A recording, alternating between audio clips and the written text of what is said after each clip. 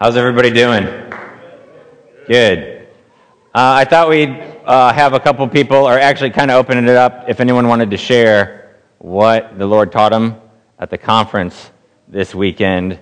So I've asked a couple people ahead of time, but if anyone else wants to jump in, you'll get an opportunity to do that. So I'm going to have Steve go first. Give it up for Mr. Sanders. All right.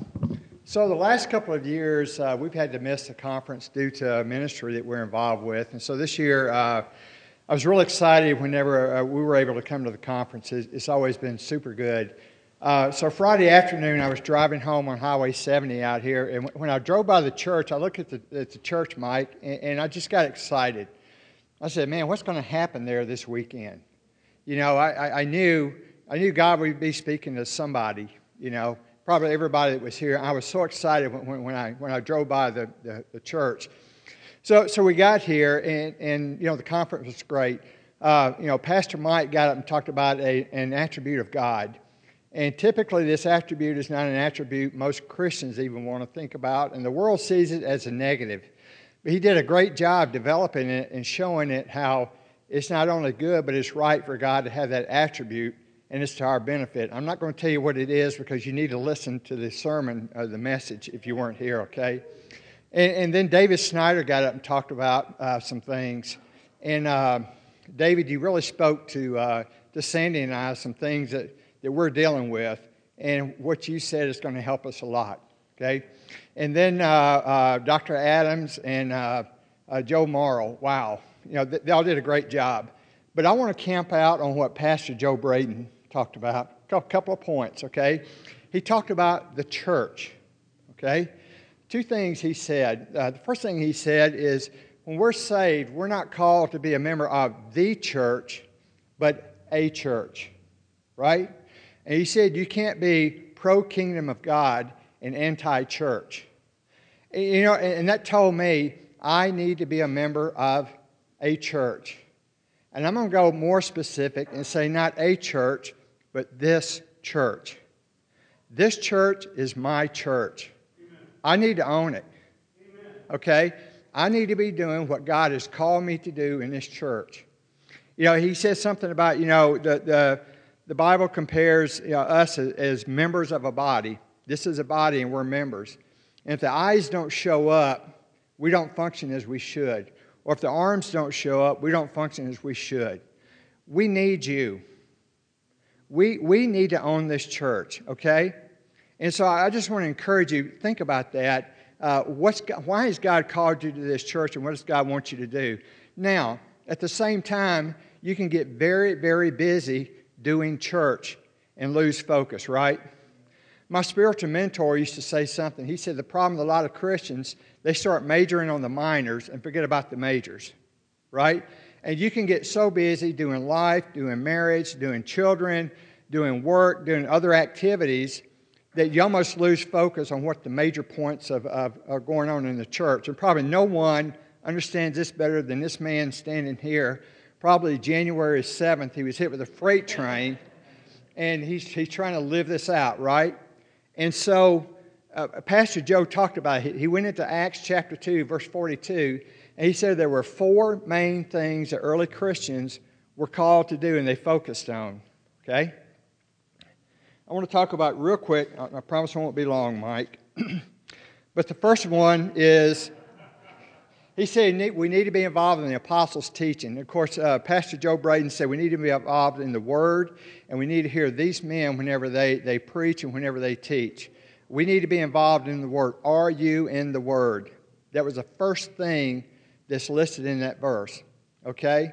The second thing was fellowship. We need to be in fellowship, and I love the life groups because they help us go deeper in fellowship than we do here on Sunday morning. They are great, okay? And I see how the last several life groups studies we have really emphasize what we talked about this weekend. I like the way this whole thing integrates. We need to be in fellowship. We need each other, okay? I need you here, okay? I needed to see Brian Kneebone at the conference this weekend, okay? I needed that. I need Jake. I need to see Jeff here. If you're not here, I'm not complete in my worship at this church. We all need to be in fellowship. The third thing he said, and it's in this verse, is breaking of bread. And of course, he said at this time, it's really before, we instituted the Lord's Supper, right? And we get a little piece of crumbly dry bread, and we get this grape juice that tastes terrible after you brush your teeth, okay? So don't come around me the first Sunday of the month, because I don't brush my teeth before I come to church because that grape juice is terrible. But we need to break bread together, and that's the other thing I like about our life groups. Not only do we study the Word, but we have snacks. Sometimes we have meals. We break bread together, right? And that just increases our fellowship. There's nothing like sitting around the table visiting with people to really get to know people, right? And then the last thing he talked about, or is in the verse, is prayer. We need to be in prayer. That really spoke to me. I need to be doing more praying. I sat back there at the sound booth yesterday afternoon, and I heard an African-American minister sitting down so he wouldn't levitate, I think. But what is it about African-American preachers? I'm glad I don't have to follow that today, Mike. But I heard that man pray, and that man prayed for people who were in pain in this church, physical pain. How often do we pray for physical healing for people in our church? Okay? We need to be in prayer. And that really spoke to me. I need to be doing more in my prayer life. I'm going to confess, right? I didn't leave feeling guilty, but I did leave feeling convicted yesterday. And that's what I like about this conference. So I want to encourage you, think about those four things. And, segue, Wednesday night, we are having prayer meeting. And last month, we had a prayer meeting, one of the best ones we've ever had. Okay? I want to encourage you, think about these four things, and if you want to start getting involved in prayer, we have opportunity this Wednesday night. Thanks. Paul Stevens? So I agree with a lot that Steve noted, a lot of the emphasis on prayer and just being in the Word. But I think for me, as kind of a culmination of all of that throughout the conference, the item that, as Dave noted, maybe if we're on the morning life group, we've heard it before, but I think it's something that is fundamental that deserves a rehearing. So one of the things that Dave talked about is an aspect of, idols in our life and struggling with that and how that culminates really into, at least for me, some verses here that I'm going to read, and then I'll kind of summarize. There is none righteous, not even one. There is none who understand. There is none who seeks for God. All have turned aside. Together they have become useless. There is none who does good, not even one. Their throat is an open grave. With their tongues they keep deceiving. The poison of asps is under their lips. Those whose mouth is full of cursing and bitterness. Their feet are swift to shed blood. Destruction and misery are in their paths. And the paths of peace they have not known.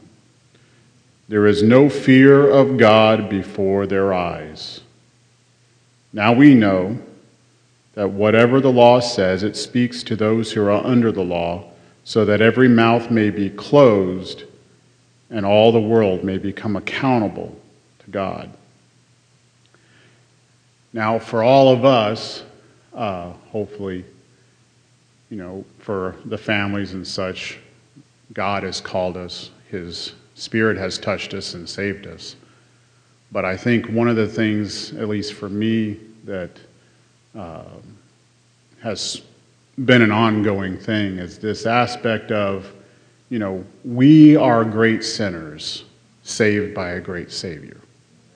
And by that, especially as husbands and fathers, it means that much more for us to keep in mind as we interact with our wives and our kids and, getting angry with them because of something they did or didn't do. Why didn't they, pick up the room, or why didn't they act appropriately in public? Which, always happens, I'm sure.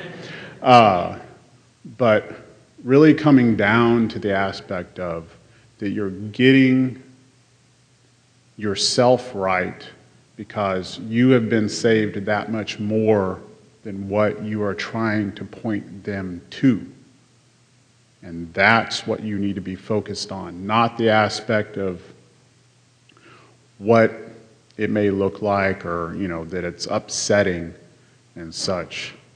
They've upset God by their disobedience more than they've upset you. And you have been forgiven that much more than they have done.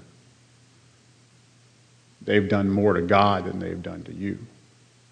And keeping that in mind, and forgiveness for them, and forgiveness for your wife, or realizing that it wasn't them in the wrong, it was you and your reaction. And just really keeping the focus on your relationship to God more than what they do or don't do. It's you trying to point them into that same relationship. So, thanks. There's so many things from this weekend's conference that touched and moved through Brian and I's life, especially in this time. And we've been called throughout the years to reevaluate our hearts, assess where we are with our walk with God.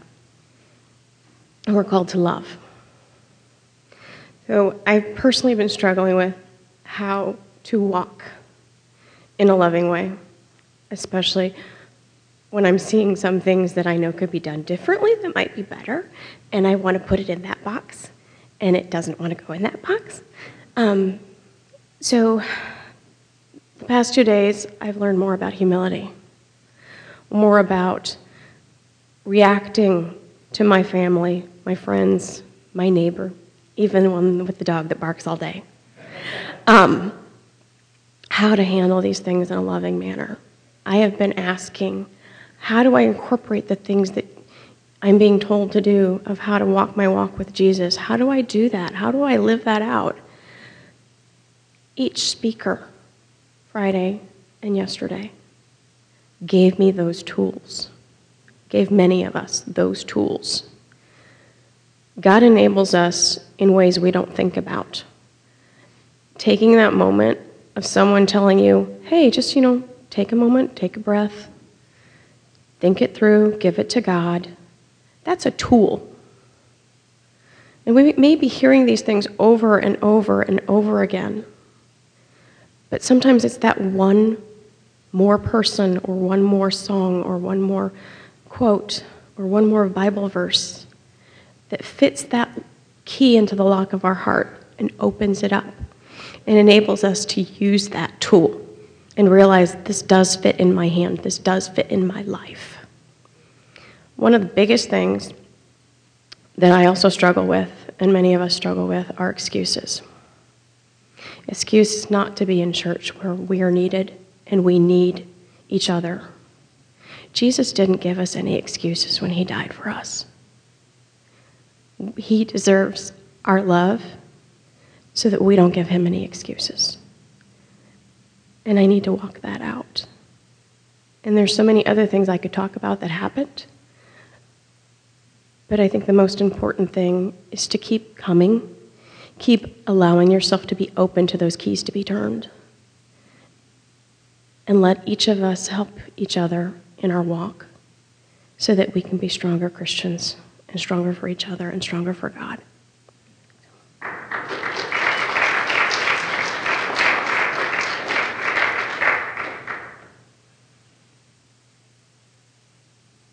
Well, I just echo everything that was just said.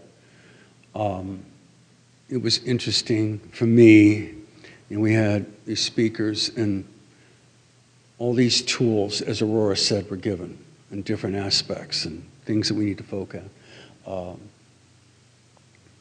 Steve talked about being more in prayer, being not guilty, but convicted of I need to be doing these things that I'm not doing. And boy, all of that was there. But what really, really struck me was Pastor Morrow at the end. And he talked about all these things and made reference to the previous speakers and talked about all of that. But then he capped it off, and he talked about that it has to be done with the anointing. Now, that's kind of a different speak, but I think in a word that I would understand it is walking in the Spirit and being Spirit-led. And because you can do all this stuff and even pray and do all of that, but if it's not really focused on my personal relationship with Christ and the Spirit leading me and guiding me, it can be kind of playing church. And what was amazing is that he talked about the strongholds that get in the way. And he talked about his church, that we're not much different than them. Money, the pursuit of things, the idols that get in the way of that. And he really focused on money and the love, not money itself, but the love of money. The pursuit and work gets in the way, or working really hard or sacrificing, and then church gets put to the side. Sports. We're willing to go and not go to church so we can go to a sporting event or whatever, but we won't do the other thing around it. Maybe when he was talking about it, it made me think about Eric Liddell, who was a minister, sacrificed 4 years to run in the Olympics, one race, 200 meters. And then it's the final, and he's going to win the gold medal. And the thing is, it's on Sunday morning. And he refused to do it. And the big thing that struck me in all of this was not only the idols, but walking in the Spirit. And what was really, and the final big point is he had a vision here for us. He talked about the fact that when he was here 2 years ago, just as a participant, God spoke to him that he was going to come and talk, and then Mike calls him. And he comes and talks. And then and everybody had a list of things that we needed to do. And he had his list of things to prepare to go out and evangelize. And then he got off of that, and he really talked about walking in the Spirit. And he had a vision for us. He talked about the fact that seeing this place filled with multicultural Asians and blacks, seeing this place filled. Last night, Ryan didn't come because he had to work, and it was legit. And I'm serious. And it was good that happened, because last night, Ryan came to our house and had dinner with Let and I. Ryan shared a dream he had. Liberty was in this big cathedral, and it was filled with multicultural people. That wasn't a coincidence. God has a vision for us. And I think we're at a crossroads. I really do.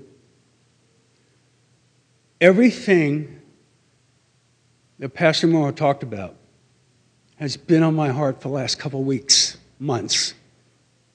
It's been a real burden. I didn't know how or when or how to say it, but he was that voice. And it's the message for me, and it's the message for all of us. I go back to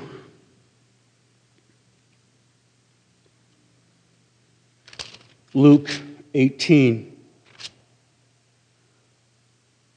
where Jesus is talking to, or Matthew 19, where Jesus is talking to the rich young man. And the rich young man wants to follow Jesus. But he's got all these other things going on. And Jesus tells him, sell everything you have and come and follow me. And in the end, he tells the apostles, well, we have left everything to follow you. And Jesus affirms them and talks about the fact that you're going to be with me in heaven, and this is all part of the sacrifice, and the reward is coming. For me, the question is for me, and Steve made it, and it's in my heart, and it's a challenge for all of you. Have you really left everything behind to follow him? Are you really putting church first? Because church is, this is the body. This is the body of Christ. Do sports get in the way to pursuing my career or retirement and sacrificing all of that for money and all the other things, and yet this becomes secondary? My dad before my dad died, he was in a church after he gave his life to Christ. He was in a big mega church in California. They had life groups like we did. And there was a rule that if you came and you wanted to become a member or a regular attender at the church, you had to go to life group. If you didn't go to life group, the pastor basically told you, there's another church down the street you can go. We just don't want people here who are going to come to church. We want people who want to get connected to ministry and get connected to one another. And he recognized how important that was, because it takes sacrifice to do those other things just to come this Sunday morning. And I think the call is, are we willing to make the sacrifice for the vision that God has for us here? And it's called walking in the Spirit and putting the body first, even over our own lives.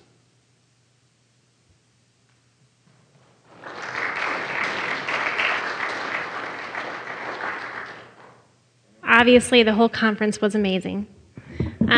Something that God really spoke to me on, it was a really great reminder, was what David Snyder talked about. He talked about how our sin, like the things that we're struggling with, are oftentimes surface effects of a deeper issue underneath.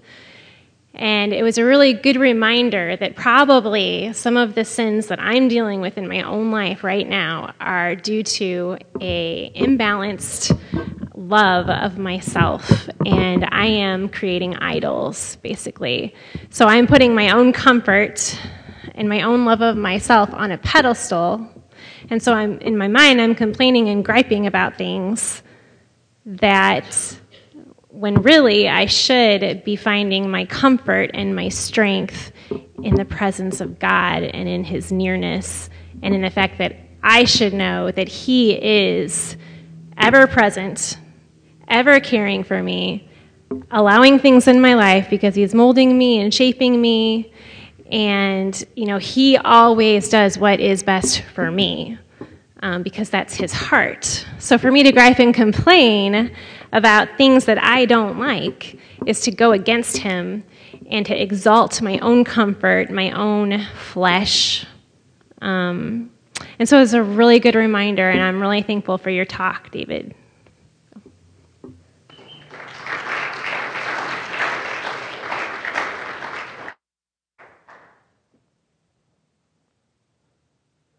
All right, will you all stand with me? Let's read from Hebrews chapter 10, starting in verse 24. And let us consider how to stir up one another to love and good works, not neglecting to meet together, as is the habit of some, but encouraging one another, and all the more as you see the day drawing near. Let's pray. Lord, we thank you that we had an amazing conference, and we had an amazing conference because you're an amazing God that gives many gifts to his children to use those gifts to bless others, to minister to others. So we thank you. We thank you for the speakers who kind of got the upfront spotlight, Lord, but also for the people that were doing all the background stuff that made it happen and made it possible for us to have a good time and be comfortable and enjoy ourselves, Lord. And we thank you, God, that your Spirit is the Spirit who convicts us, that you send your Spirit to convict us of sin. You send your Spirit, Lord, to convict us where we're not doing things that are pleasing to you.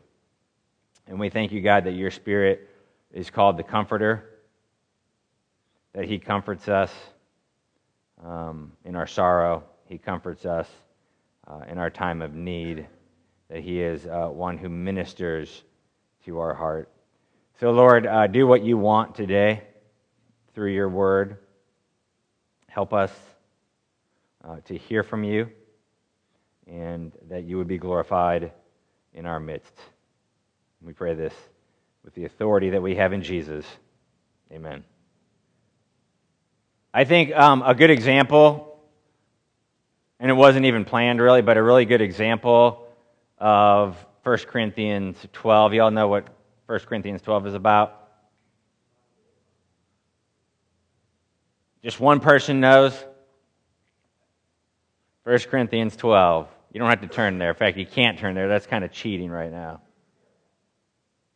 It's about the body, right? The hand can't say to the foot. The ear can't say to the eye, right? And this wasn't even planned, but when Sandy was up here trying to read from her devotional, right? Now you got your glasses on, right? But she wasn't able to read it. So what did she do? She came over to Laura, and Laura read it.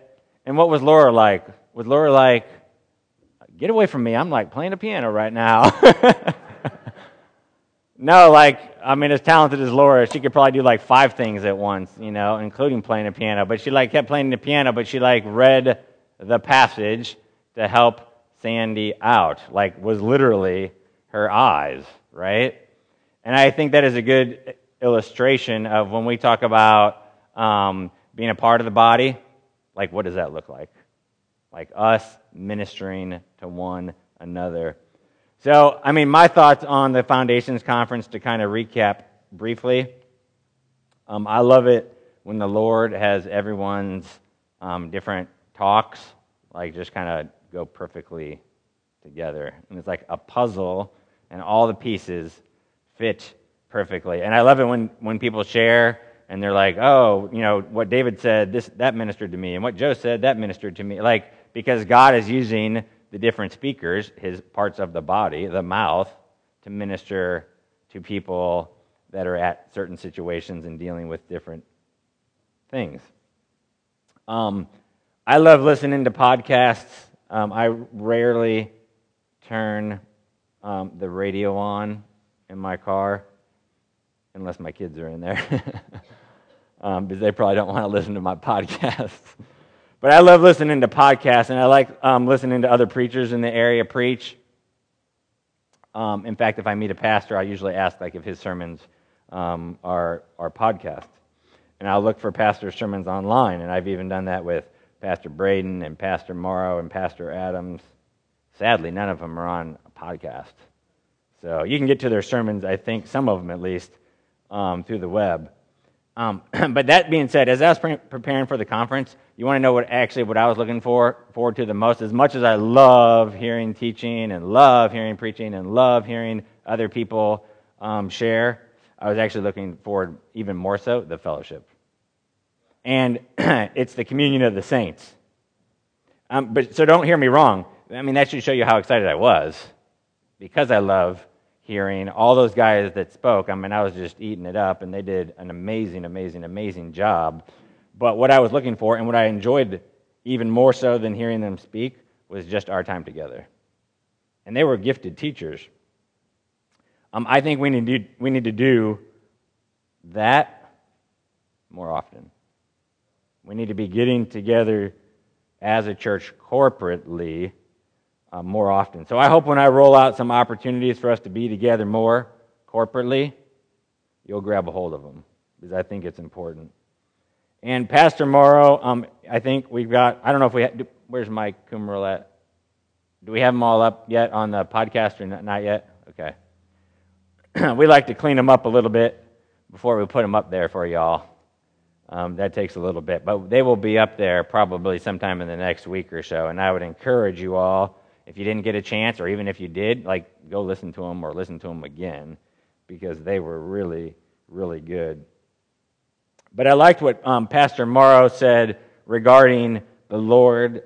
He was here a couple years ago at the Foundations Conference. I don't know if you guys got the opportunity to meet him a couple years ago. And he knows his connection is Pastor Tyler. And even with that connection, he still came. Oh, Greg's not even here to defend himself. Sorry, Melinda. And Pastor Morrow yesterday was more than one to take a few cheap shots at Pastor Greg, wasn't he? Man. And he was even throwing some shade my way. So, wow, that was cool. But think about it like from his perspective, like the Lord laid it on his heart, and basically the Lord, if you weren't there when he was here 2 years ago as an attendee, not as a speaker, but as an attendee, the Lord told him, hey, you're going to speak at the conference. And then he was sharing like the next year rolled around and nobody emailed him. So for 2 years, right? 2 years he was waiting, and the Lord had given him this word.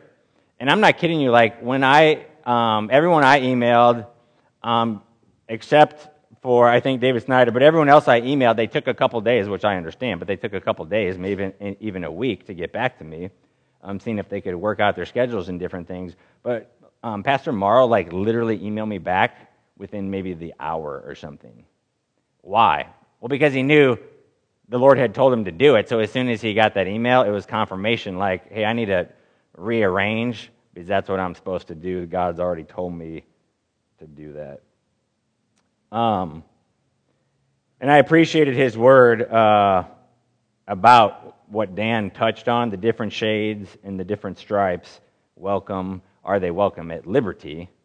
Right? Liberty, where there's freedom, a place of freedom for people. And so one of the questions I was asking myself is do we exhibit that? One, do we exhibit it ourselves? Like, do we have a freedom? Do we feel a freedom in Christ? Because that's the name of our church, right? We used to have the little 2 Corinthians 3:17 in different places. But do we exhibit it in our own lives? And sometimes I can't even honestly, personally answer that for each one of you. If you experience freedom in Christ. So that's kind of the first thing. But then the second thing is, do we exhibit it to others? Like, would they see that they have freedom in Christ? Either through our interaction with them, through our words to them, through our public witness to them, would they feel welcome here? Would they feel that they have a place? Look at Galatians chapter 5. It says this: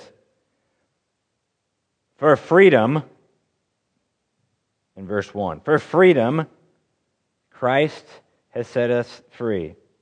Now, I didn't actually get an opportunity to look in the different versions. I usually do that, so you're going to have to help me out, seriously. Does anyone got New King James?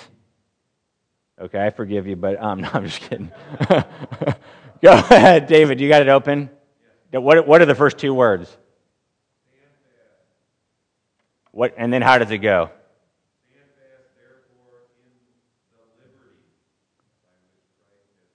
That's even better, right? In liberty. NAS? Jake? Okay. NIV? All right, Mike? All right. Any King James people out there? No one that wants to raise their hand at least? That's all right. I still love you. Okay, why not? Go ahead, King James.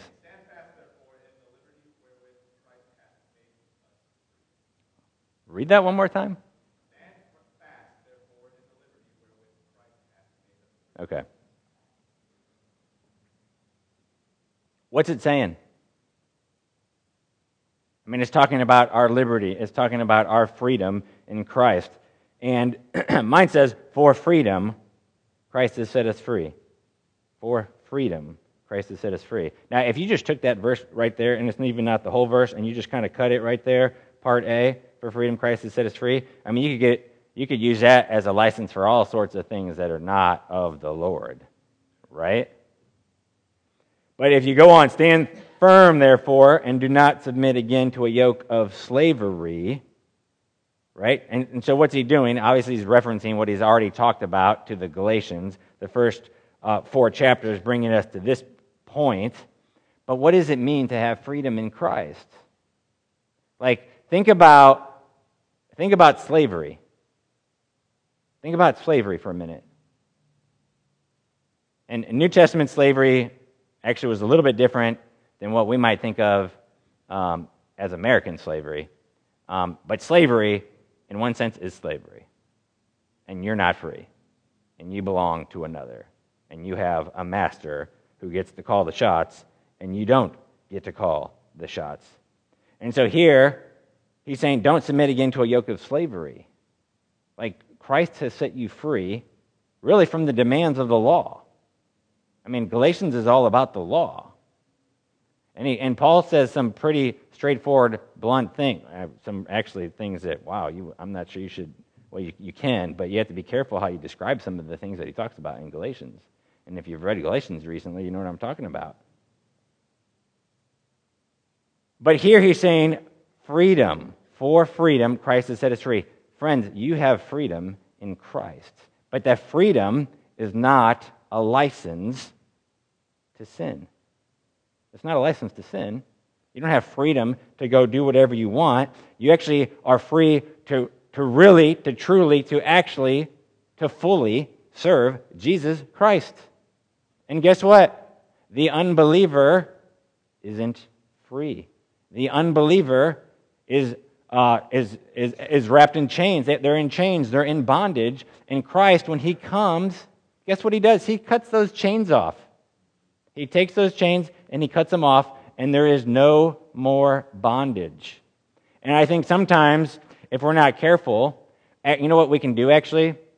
And here's what I've seen with people. They end up, like the chains are on the ground, and they end up taking those chains and like wrapping themselves up and again, putting those chains around them once again, and they act like they're not free. They act like they're in bondage, but they're free. Christ has freed them. But they're living like the old way of life. They're living like the old man. And Scripture talks about the old man. What's that talking about? Adam. Because we're either in one of two people. We're in Adam or we're in Christ. Those are the only two options. And sometimes what happens with each one of us, we've all been there, I've been there, we live like we're part of the old man, Adam. But notice how the Scripture says he's the old man, not because he's like really old, okay? Why? Because that's gone, that's past. What we have now is Christ. Just as a side note, if you kind of want to get rid of Adam and stuff like that, some of these like things that God uses to impart truth to us really start to not make sense, by the way. It's hard to talk about Adam and Christ and then say, well, no, but Adam really wasn't a historical figure and he really wasn't the first man. I mean, you just run into all sorts of weird stuff, okay? If anything, the fact that Paul uses that, the fact that Jesus references these people gives validity to the fact of their historical reality. Anyway, just a side note. For freedom, Christ has set you free. Listen, Jesus wants every single person here to experience that freedom. And if you aren't experiencing it, it is available to you today in Christ. And some of you have wrapped up those chains and you're walking around like you're in the old man. And God doesn't want that. He doesn't want that for you. For freedom, Christ has set you free. And then he says, stand firm, therefore, and do not submit again to a yoke of slavery. So you already had the yoke of slavery,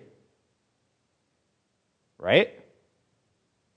You had the yoke, and Christ took it away. And what did he give you in return? Freedom. Now, interestingly enough, he actually gives you his own yoke, right? But what does he tell you about his yoke? It's easy, right? The demands of the law, no person can meet. No person can meet it. But the yoke of Christ that he puts upon us, we have the freedom to be able to do and carry that yoke in Christ. So you have freedom available to you. My encouragement for each one of you here is to walk in that freedom. Live like you are in Christ. Be free, because you are truly free indeed. I'm totally off my notes here, folks. Sorry.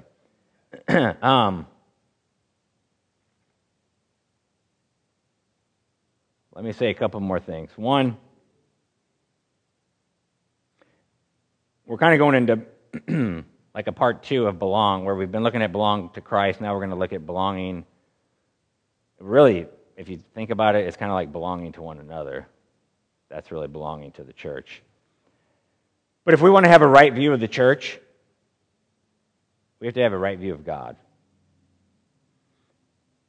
So do you have that? That's my, well, at this point, it's probably my 4th question. I don't know. But do you have that? And the more our view of God becomes clear and more biblical, the more we get to know Him and see Him for who He truly is. And guess what? As that occurs, the more we'll love His bride. Why is this? Because we will love what God loves. We will love what God loves. We'll love the things that God loves. We'll hate the things that God hates.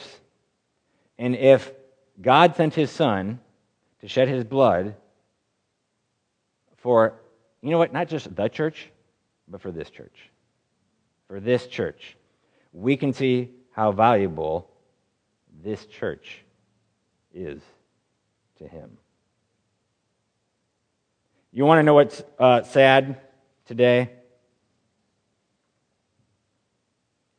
The United Methodists are gathering, actually as we speak, maybe the meeting's already started, to decide on the issue of the lesbian, gay, bisexual, transgender plus issues today in their denomination. So they're convening today. Here's what the article says. They're the second largest Protestant denomination, by the way.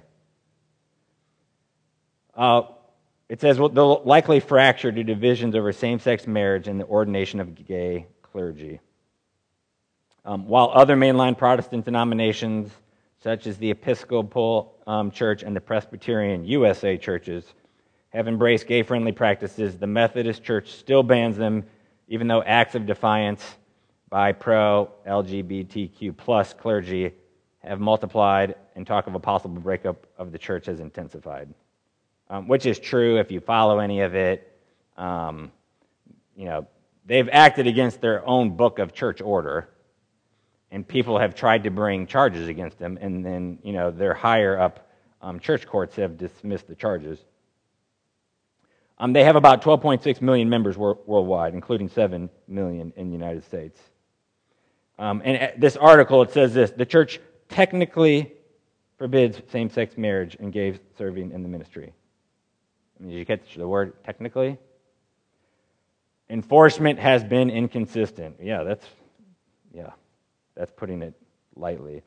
Clergy who support LGBT rights have been increasingly defiant, conducting same-sex marriages or coming out as gay or lesbian from the pulpit. In some cases, the church has filed charges against clergy who violated the bans, yet the UMC's Judicial Council has ruled against the imposition of mandatory penalties.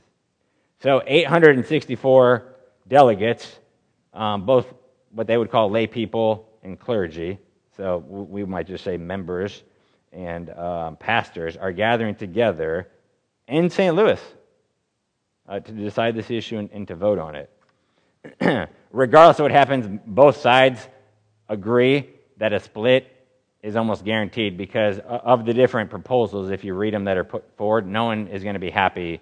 There's no way to make both sides happy on this issue. Why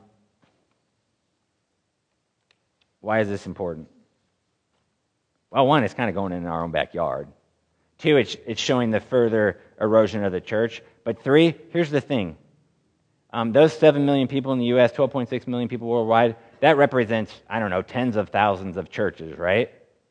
Tens of thousands of churches that Jesus shed His blood for. And those churches are valuable to Jesus too. But guess what? They are not walking according to Galatians 5:1. They're taking that verse and twisting it. Many of those churches.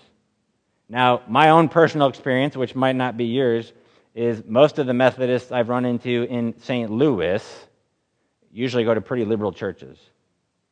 I've served with an organization, a missions organization, a number of years ago, and was able to serve two different churches, both United Methodist churches, one from, I think it was Memphis, Tennessee, and the other from Oklahoma. Actually, both very conservative. The leaders were believers, loved the Lord. I mean, just, all the way down, which kind of gave me a little renewed hope for that denomination.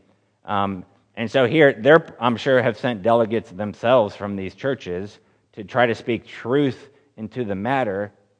But when we talk about the church, there is the church universal, which is just how theologians would say, like, anyone who is a believer is part of, like, the church universal. But then you have what you might call the local churches, right? And anyone who's a believer is part of the universal church.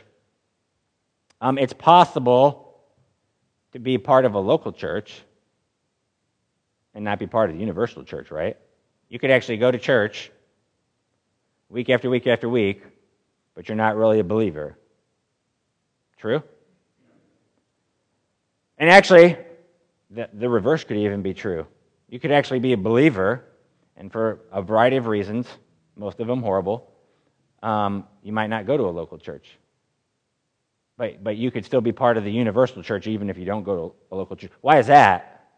Because it's not about a physical location that decides your salvation, contrary to the Roman Catholic Church.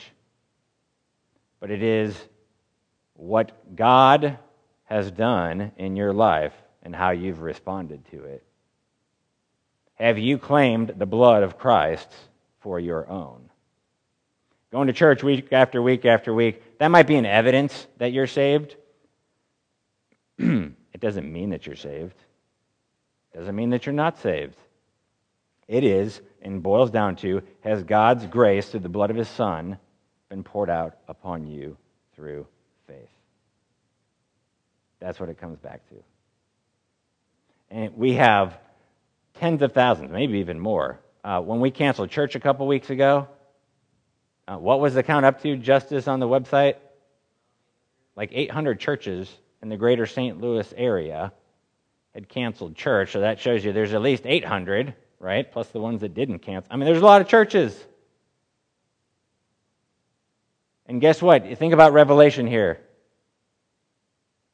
What does Jesus talk about? I mean, like, He is the king of each one of those churches. He is the king.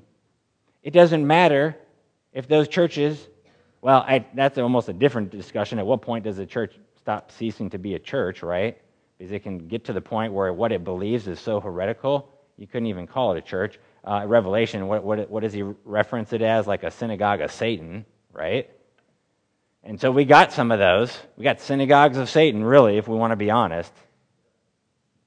But the churches, as they're defined, Jesus is still king of those churches. And He is Lord over each one of them. And it doesn't really matter how that vote goes today, because man can vote however he wants and can come up with whatever doctrine he wants, but the truth of the Scriptures will never be changed. So we might like certain things, we might like certain truths, and we might push other certain truths away. Everyone, it's kind of weird when you talk about like favorite Bible verses. I try not to use it, even though I know I say it sometimes. I like this is my favorite verse or one of my favorite verses, right? Usually because the Lord spoke to you about it, right, and somehow used it. But even I think we can have favorite books of the Bible, which is really probably not a good idea, because what ends up happening is you camp out in those books. You're like, oh, it's time for my quiet time. Where am I going to go? 1 Corinthians, I mean, is anyone's favorite book like Numbers? Why aren't you camping out in Numbers? I mean, come on. I can count the ways. Get it? Numbers? Come on, y'all. But my point is, if we're not careful, and every preacher himself has to guard against this, and every believer has to guard against this, because everyone has their favorite topics, or we might call them hobby horses. And you have to be careful that you don't become a one-issue believer. You have to be careful of that. And if we're not careful, we end up being a one-issue belief, one thing that defines your entire Christianity. That's actually not right. That's not right. If you want it defined, we look to the Scriptures, and there's many key things, many principles, but it's not just like one issue. So we have to be careful that we're not a one-issue believer. The things that you are passionate for, God's given you those passions. So He wants you to be more vocal. And maybe there's certain issues He wants you to be the champion for. And He wants you to speak truth on that area. But you have to make sure that the glasses that you wear are not always seen through the lens of that issue. Because the only lens we have is the lens of Scripture, really. That gives us focus on a particular issue here. It gives us focus on a particular issue here. It gives us focus on a particular issue here. And that's not to say that some issues aren't more important than others. All right? I mean, we're called to be stewards of the earth. That's important for us to do. Some issues are higher ranking than other issues. But where does that come from? Does that come from us because I like that particular issue? No, it comes from the Scripture. If the Scripture puts a weight on something, like the issue of life, then we put the same weight on it. And if the weight is just a little half-pound weight that the Scripture puts on it, then we only put a half-a-pound weight ourselves on it. But don't end up defining yourself so narrowly that you miss what Scripture wants to say for your entire focus of life, your entire purpose. Otherwise, really in one sense, you're putting those chains back on, really in a different way. All of that to say this. This is kind of my introduction, by the way, to my sermon. And, yeah. So, all of this to say that as we start to look at what it means to belong to the church, we're really talking about belonging to one another. But I want to make sure that each one of us here can truly believe, trust, live out, walk out that verse in Galatians 5. And I really think, if we kind of think about it,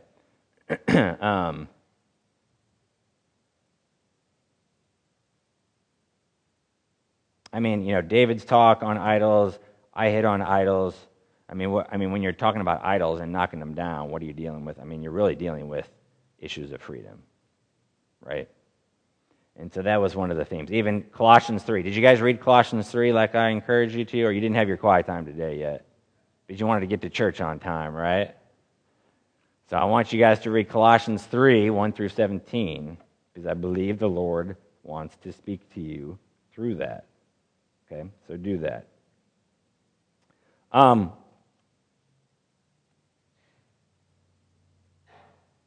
concerned about churchless Christianity. And you know what's really crazy is my little word processor didn't even spell check that word. Like it's a real word, churchless. And that's what I want to hit on in the future weeks. And I'm going to use some different illustrations to kind of draw that out a little bit, this idea of churchless Christianity, because that's a thing that's going on right around us. And if we're not careful, it'll be a thing going on in us. And the church, God has graciously blessed us with the church at large, but also the local church. And for us, that means this church. And so then the question is, Steve's word was spot on. Like, what does that mean for us as members of Liberty Church? And that's what I will unpack in the next few weeks. Let's pray. Lord, we want to intercede for the United Methodists. Pray for those, however many it was, roughly, I think, 800. They're going to vote. God, they're going to vote on something that is so crystal clear in the Scriptures. That's just what a place our culture has come. But Lord, there's believers in those 800, God, And I pray that you'd convict them to vote biblical truth. And that they would stand regardless of the cost. There's pastors there that might lose their jobs. There's congregations that might have to leave the denomination. I pray for boldness, God, and a conviction, as we read in Galatians, for them to stand firm. To stand firm on your truth, Lord. So, Lord, be there in the midst of their gathering, and let your presence be clearly felt and seen by those 800. And Lord, we're a gathering of 100 or so each Sunday.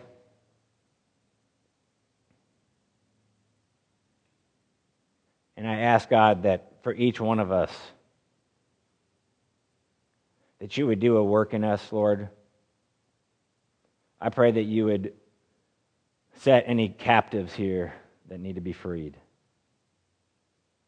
That you'd break the chains of bondage. That you'd bring liberation to them, God. And I do pray, God, as people come in here, they would experience true freedom, Lord, in Christ. And that they would know that they have a place here. They would know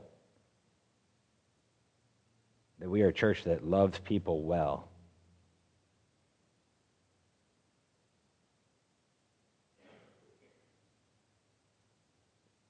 And we acknowledge, Lord, it's only by your Spirit we can do that. In our flesh, we just make a big old mess of things, God.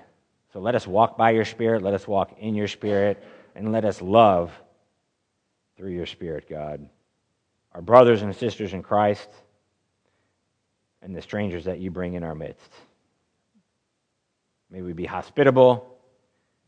May we be kind. May we be gracious. May we speak the truth in love. Each one of us, God.